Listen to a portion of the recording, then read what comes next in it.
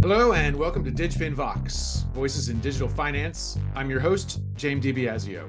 If you enjoy the program, give us a like, subscribe, let the algorithm know.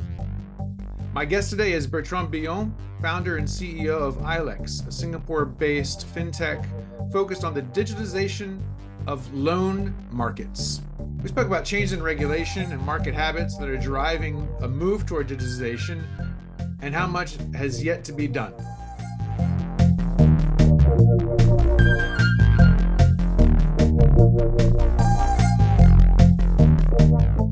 Bertrand Billon, welcome to DigFin VOX. Good afternoon, James. Thanks for inviting. My pleasure, Bertrand. I've been looking forward to having this conversation. I've been sort of keeping an eye on iLex for a number of years, and haven't really had the chance to connect with you because of no traveling during COVID and so on. So keen to speak with you. You're building a platform to digitize a marketplace for bank syndicated loans and private debt. And you've recently completed a fundraise. So before we get into that, just tell us very briefly about your background, Bertrand, and how you came to be the founder of iLex. Yeah, sure. Thanks. My name is Bertrand Billon. I'm French, as you can hear. I've been in Asia for about 15 years now, working in Europe, in Asia, on capital markets, in the consulting industry, and as well into the investment banking industry as CFO and CEO roles. I'm married. I have two kids, love sports and traveling. And so I came to create iLex 3 years ago. That was my second venture. And so the first one was in consulting, quite successful business that we exited in 2018. So that's about me. And started iLex 3 years ago on the premises that the loan space was going digital. So Bertrand, why haven't loans been digitized before? Well, that's one of the business in the banks that was mostly, buy and hold. You see it on your balance sheet. So there was no real intention to sell loans. You were just lending money to your borrowers. And then came GFC in 2008, where banks had to change the way they run their business in the loan space because of capital requirements, Basel II requirements. And so they had to move to what we call an originate to distribute model, where they need to sell loans, hence the syndication, secondary markets. And so that was a little bit the last frontier in capital markets, where we've seen since the emergence of new players like private debt funds, asset managers, insurers coming into the market. So that's the rationale behind the need for market infrastructure, a marketplace where all these new players and historical players can gather, and they need solutions to communicate, to trade loans, to book their loans. And that was mostly done on Excel and emails for years. So that's the rationale. There was a lack of investment in the industry. So we have equities, obviously, is super simple. You go to a stock exchange, everything in that, at least in that geography, is there. And there's lots of standardized ways to trade, see the prices, etc. Bonds have gone electronic. It's still sort of a work in progress, but and obviously an individual bond has its own unique securities, but nonetheless, it's a publicly traded instrument. Loans, though, they're different, right? I mean, we're talking about bilateral, usually, instruments. There might be some NDAs or some sort of covenants in these. They can be quite complex and idiosyncratic. So what do you need to accommodate that idiosyncrasy in these instruments? That's true. I mean, bonds is probably halfway, but that's a good benchmark for us because it's the same product at the end of the day. It's a venture, yeah. And so one is public, one is private. One of the key is really to mimic the specificities of the loan market in our platform. So meaning that you don't trade loans on prices. You need to trade by invitations. There are protocols like price discovery, investor discovery, where it's very specific. And then you need to pay more particular attention at data models because they are more complex. As you mentioned, the description of a loan contract or a credit agreement is much more complex than a security. But that's not preventing us from progressing because what you need to trade a loan is only a small chunk of the credit agreement. Many other things are more legals and would be the same for like a bond where many of the things are not traded. So it's not really a barrier. We would like to see a bit more of standardizations. The most liquid loans are typically term loan Bs in the US where you have more standardization in documentation. So we hope we can see more of this, and we contribute to that by working on common standards with our partners in terms of loan description, static data, and other things like this. Can you give me a sense of what liquidity is like? So if I talk to people on trading desk in traditional capital markets, public securities, liquidity is, aside from maybe price and valuation, liquidity is kind of like the be all end all, I think. But loans must be very difficult to create that kind of liquidity. I mean, traditionally, the secondary market for loans, right, you needed a bank to go out and syndicate a specific deal to specific people. So, is your platform able to create liquidity that did not exist before in this industry? Yeah, exactly. I mean, one of the key for platforms, not only iLex, other platform is to open up the market a bit more and make sure the assets can rotate more easily. So what we call about asset velocity. Just to give you a few numbers, new issuance in loans every year in syndicated loans, I mean, things which get distributed is roughly $6 trillion. Some liquid loans like leverage loans trade in the secondary market around $1 trillion a year, especially in the US and Europe. And we estimate that other type of loans trade around 1 trillion as well in the secondary market, but it is more under the radar and on a over-the-counter basis. But this is growing because of these new regulations, the intention from very large banks to grow their advisory loan business and really manage their balance sheet much more actively. Mm-hmm.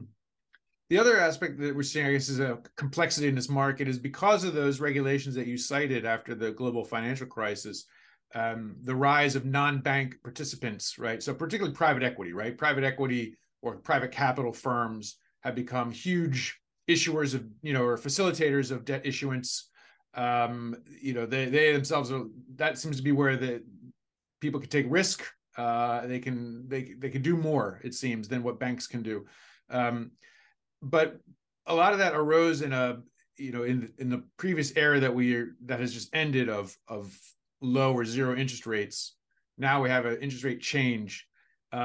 Is that putting in peril some of these business models that I guess implicitly would be required for you to be a success? I mean, you need more of these players to be growing their business. Is this a good time to be launching this kind of platform, or is this going to be a headwind? No, it's really in our favor, in fact, because when you think of bonds, the volatility of interest rate is a big problem because it's a lot of mark-to-market, fixed interest rate. The loan space is more trading credit spread. And so it's more about credit. These are usually floating rates, reference rates. So usually in times of high interest rate, that can be in favor of loans. We see clearly the private debt market continue to grow. It's still a small chunk of the overall market, about $1 trillion as well of asset under management for the very large private debt funds, the like of Aris, Apollo, KKR, and others. They are very active into the leverage loans, so acquisition finance loans, because that meets their investment criteria. And these are the loans that are most liquid. They are traded by CLOs where they actively manage positions.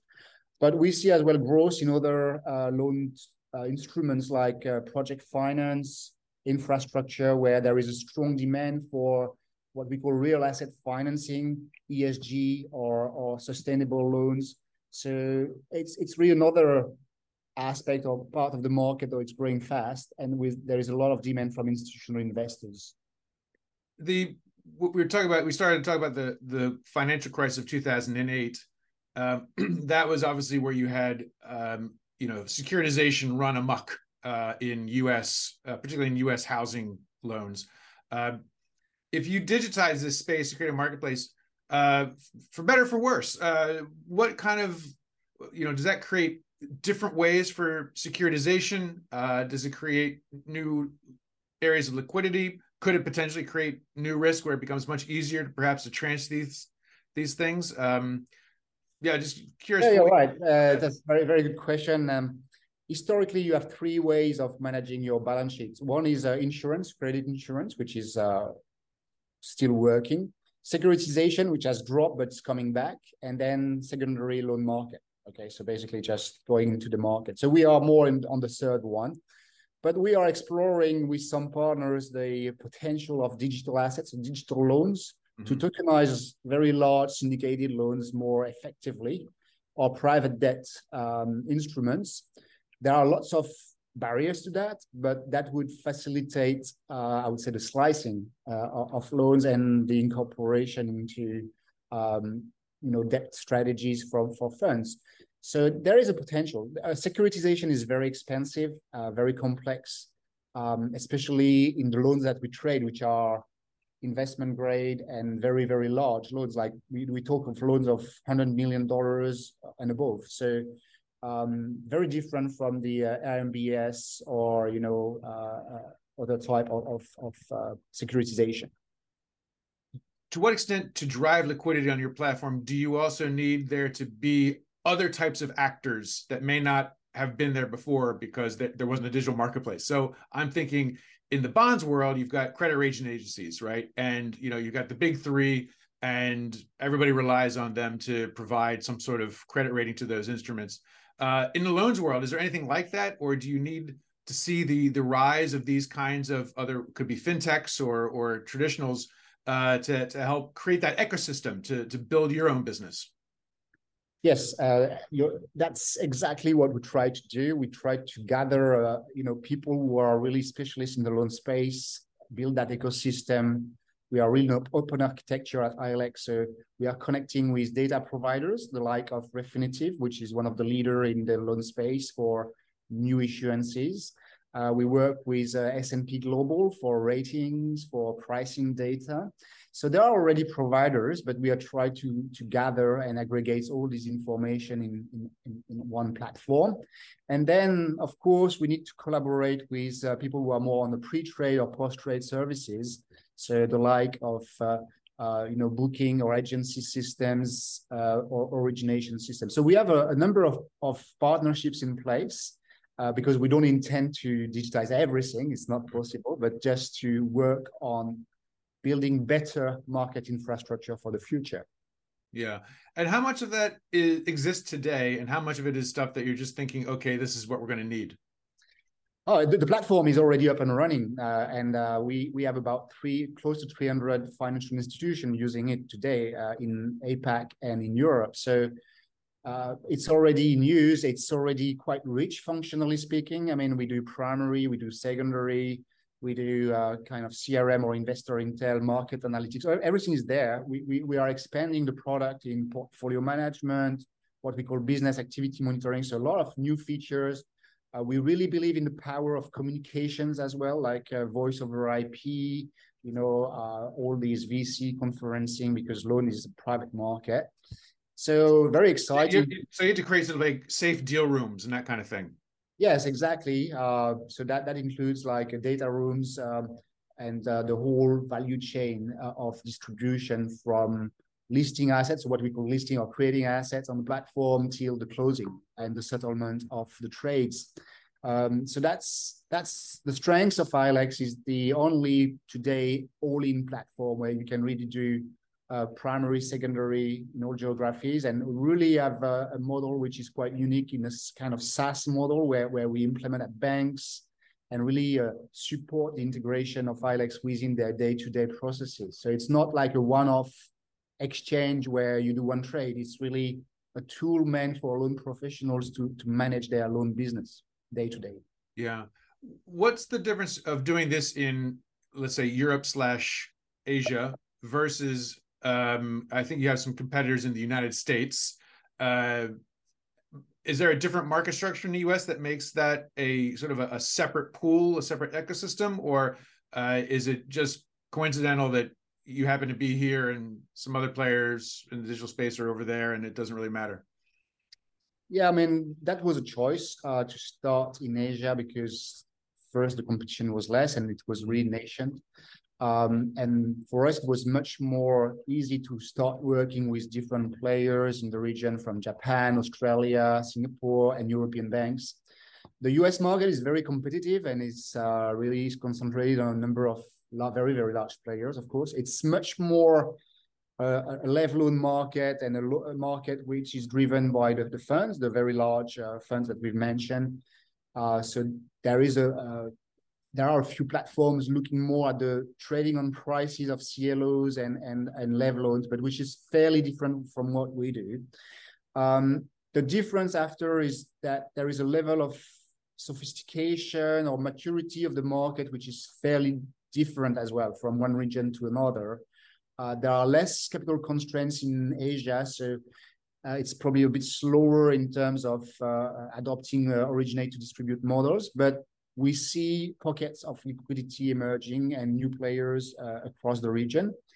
And of course, our presence in Europe is growing very fast with our European clients in the UK already, in France, in Spain. We are opening up Italy, Germany. So it's really growing fast. There is a strong demand for digitization right now because banks need to restore profitability and be more efficient in the way they process their loan business. For you, how do you solve that chicken and egg problem when you enter a new market, or perhaps you enter a new capital market segment? Do you get this thing running by getting the big funds, the private equity players to come first, or do you have to get the banks on first? How do you get that flywheel moving? That's the whole things about marketplaces, and whether it be it like in capital markets or anything of marketplace, you have a lot of chicken and eggs issues to solve. Like you need buyers and sellers, or sellers and buyers, and you need products as well, which is very important.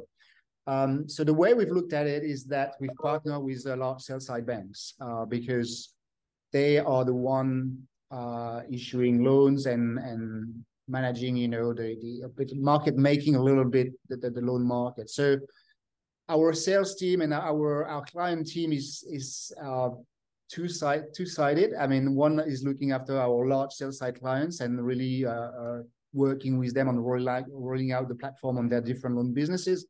And then we have a team which is more looking to acquire the smaller banks on the buyer side at the same time. So that's what we've done fairly well, pretty well in the last 3 years, because I think this is quite unique to have so many market participants in such a small period of time. Onboarding banks is always quite painful. It's a long process, and we've been pretty good at this. And so we are very happy with the results so far. But we still want to grow that network and bring it to the kind of 1,000+ organization very soon. Yeah. Can you give us some insight into the numbers, like the number of deals or volumes of deals? What kind of insight can you give us into how the business is evolved? Yeah, just to give you an idea, last year we managed about 300 deals in APAC. So that's a mix of primary and secondaries, which is a good start, I would say, because there are not like thousands of deals every year in the secondary market in Asia. So a meaningful chunk or market share last year, but we really want to grow that secondary in Europe and in Asia this year and augment our presence and increase our presence in the primary market, especially on the real asset financing that I mentioned earlier, like things which are more private credit type of loans.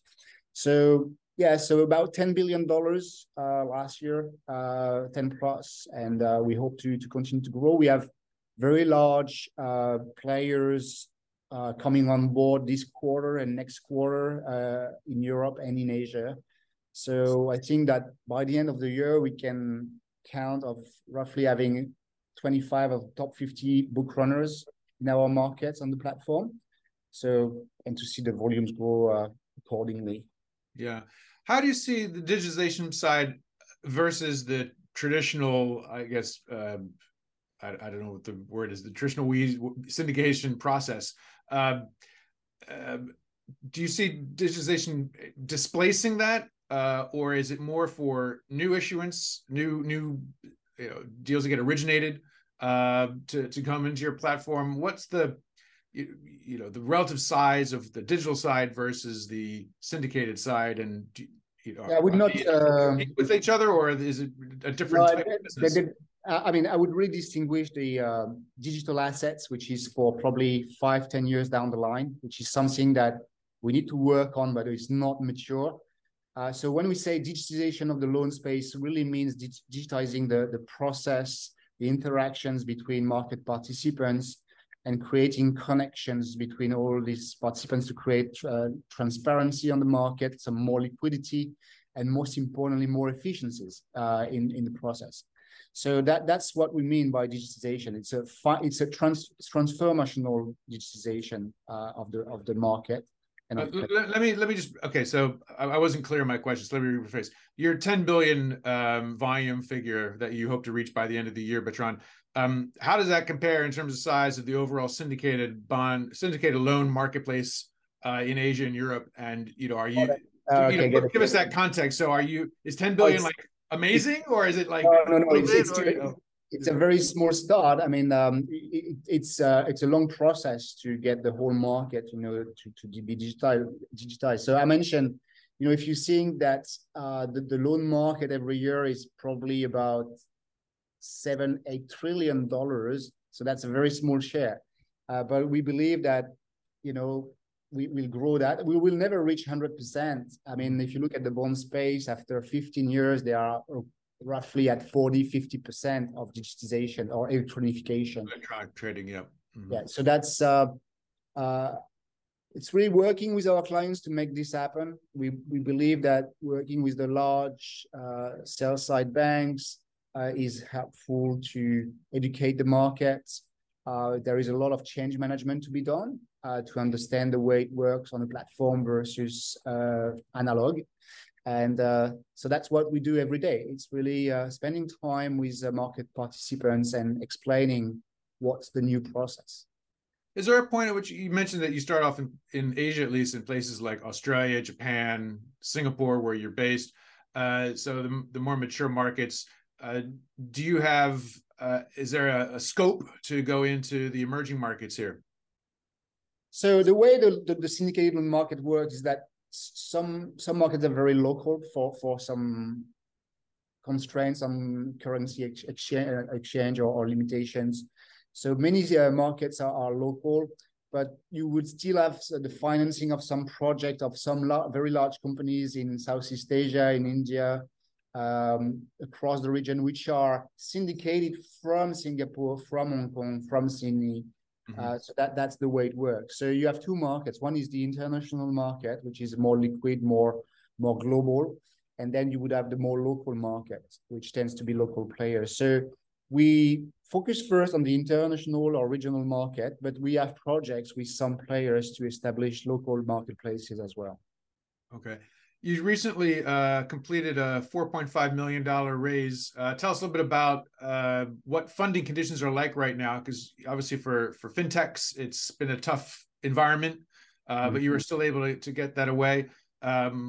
Did you have to sacrifice something in terms of the covenants to get the money, or was it easy? Or what's been your experience when it comes to the funding side? Yeah, I mean, it's not an easy exercise for two reasons. First, iLex operates in a market which is not that, where VCs are not very familiar with the syndicated loan market. They would know equities, they would know bonds, and they would probably know much more about payments, BNPL, all these topics. So first, we need to explain what we do, and there are only a handful of funds that can look into our investment thesis. But so that's what happened, is that we were in talks for already several months with a few investors that really wants to invest into capital markets and loan capital markets or debt capital markets. So they were very sharp in the dynamics of our market and the need for and the potential of this market, which is huge when you think about it. There are probably more than 100 bond platforms today for corporate bonds, and loans is equivalent in terms of size of market. So we closed in December. Of course, we were very happy to close because the market was quite tough, and the conditions in the market were quite difficult. So that gives us more visibility on our strategy. We've been always cautious about the way we spend our money, trying to be profitable as soon as we can, or at least break even. So yes, are you profitable now, or is that? Oh no, it's something planned for 2024. So that's progressing well, but we still need to invest in client acquisition, in new geographies, new features. So the money is really meant to accelerate our product roadmap and our expansion in both in Europe and in Asia as well, because we continue to grow in Asia. Yeah. And what kind of valuation did the company achieve with your last raise? So that's a tough one. Not yet a unicorn, but so I can't really disclose the numbers, but we are working hard on making the valuation interesting for our investors. But our prime driver is really client satisfaction, building the revenue model, because this is fairly new for the industry as well. There is no real benchmark. So we tend not to focus too much on fundraising and valuations, but more on growing the company sustainably, I would say, because the pace of building innovation in capital markets is different from traditional B2B or B2C markets. I know it's early days. The company's only about 3 years old, and you have a lot of work ahead of you, but what do you think is the exit for you? What's the ultimate goal that you hope to achieve at some point? There is no real limit about, I mean, the TAM, the total addressable market is quite huge. We believe it's roughly $500 million or above. There are lots of things to be done, not only in distribution, but in origination, in post-trade services, in data. So we really want to expand first geographically. So we want to be a global player and one of the only global players in the loan space. And partner with our existing investors which are in the industry, and some partners as well on the industrial front. So we have not really any exits in mind at this stage. It's really still a bit early to say. I would like to build a company with my team which is different. That's my second venture. The first one was successful, and I think we really want to put the focus on our clients and our people first. Great. Well, Bertrand, thank you so much for joining me today on DigFin VOX. Thanks, James, and looking forward to next conversation. Thanks a lot. Okay.